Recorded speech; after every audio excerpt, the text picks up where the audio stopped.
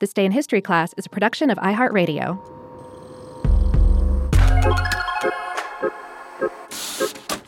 Hello and welcome to This Day in History class, a show that shines a light on the ups and downs of everyday history. I'm Gabe Luzier, and today we're revisiting the time when poison-tainted medication claimed multiple lives in Illinois and ignited a nationwide panic.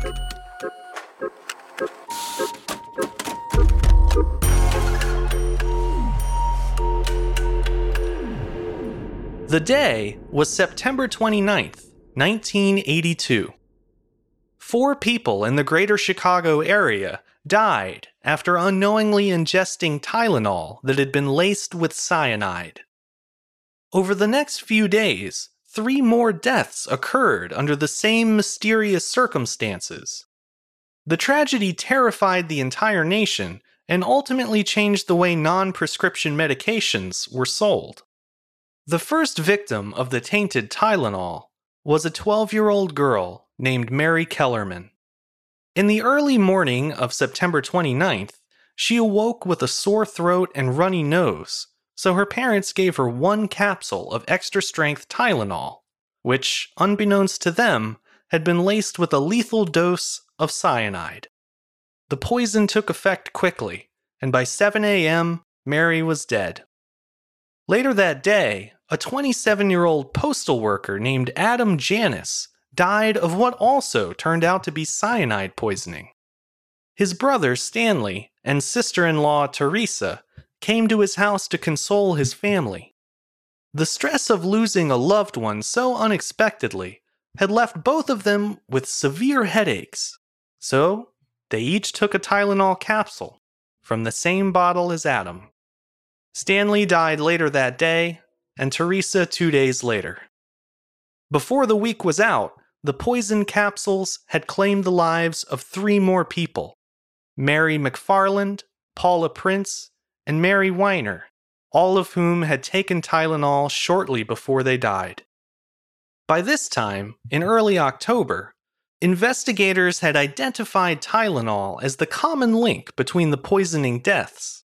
This prompted a swift response from Johnson & Johnson, the parent company of McNeil Consumer Products, which manufactured Tylenol. The company removed its commercials from the airwaves and worked hand-in-hand with the media to issue mass warnings to the public. It also ordered an immediate nationwide recall of more than 31 million bottles of Tylenol, despite the fact that the only contaminated capsules had been found in Illinois.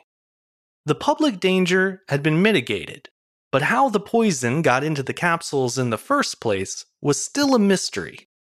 Johnson & Johnson quickly confirmed that the cyanide had been added after the product had left its factory. This led police to hypothesize that someone had taken bottles off store shelves in the Chicago area, laced the capsules with poison, and then returned the bottles to shelves for unsuspecting strangers to buy. Unfortunately, with little evidence to go on, the person responsible for these murders was never found. Several copycat poisonings involving similar products occurred now and then throughout the 1980s and early 1990s, but thankfully, these incidents were far less deadly than what had happened in 1982. This was thanks in part to a series of crucial changes that helped make over-the-counter medications safer and less prone to tampering. For instance, just 6 weeks after the Chicago area crisis, Johnson & Johnson unveiled a new bottle design featuring many of the safety elements we're familiar with today, including a child-proof cap, a foil seal, and a wad of cotton stuffed between the lid and the capsules. At first, these changes did little to soothe the public's anxiety. Before the murders, Tylenol was the best-selling non-prescription pain reliever in the United States, with control of 35% of the market. Just a few weeks after the first deaths were reported, that number sank to less than 8%. Over time, though, Tylenol's $100 million investment in new safety features paid off. By 1983, the brand was America's pain reliever of choice once again. That same year, Congress passed the so-called Tylenol bill, which made it a federal crime to tamper with consumer products.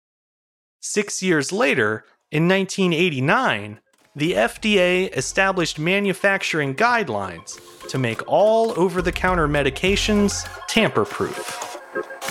I'm Gabe Luzier, and hopefully you now know a little more about history today than you did yesterday. If you liked what you heard, why not follow us on Twitter, Facebook, and Instagram at TDIHC Show. And if you have any feedback for the show, you can send it my way at thisday@iheartmedia.com. Thanks to Chandler Mays for producing the show, and thank you for listening. I'll see you back here again tomorrow for another day in history class.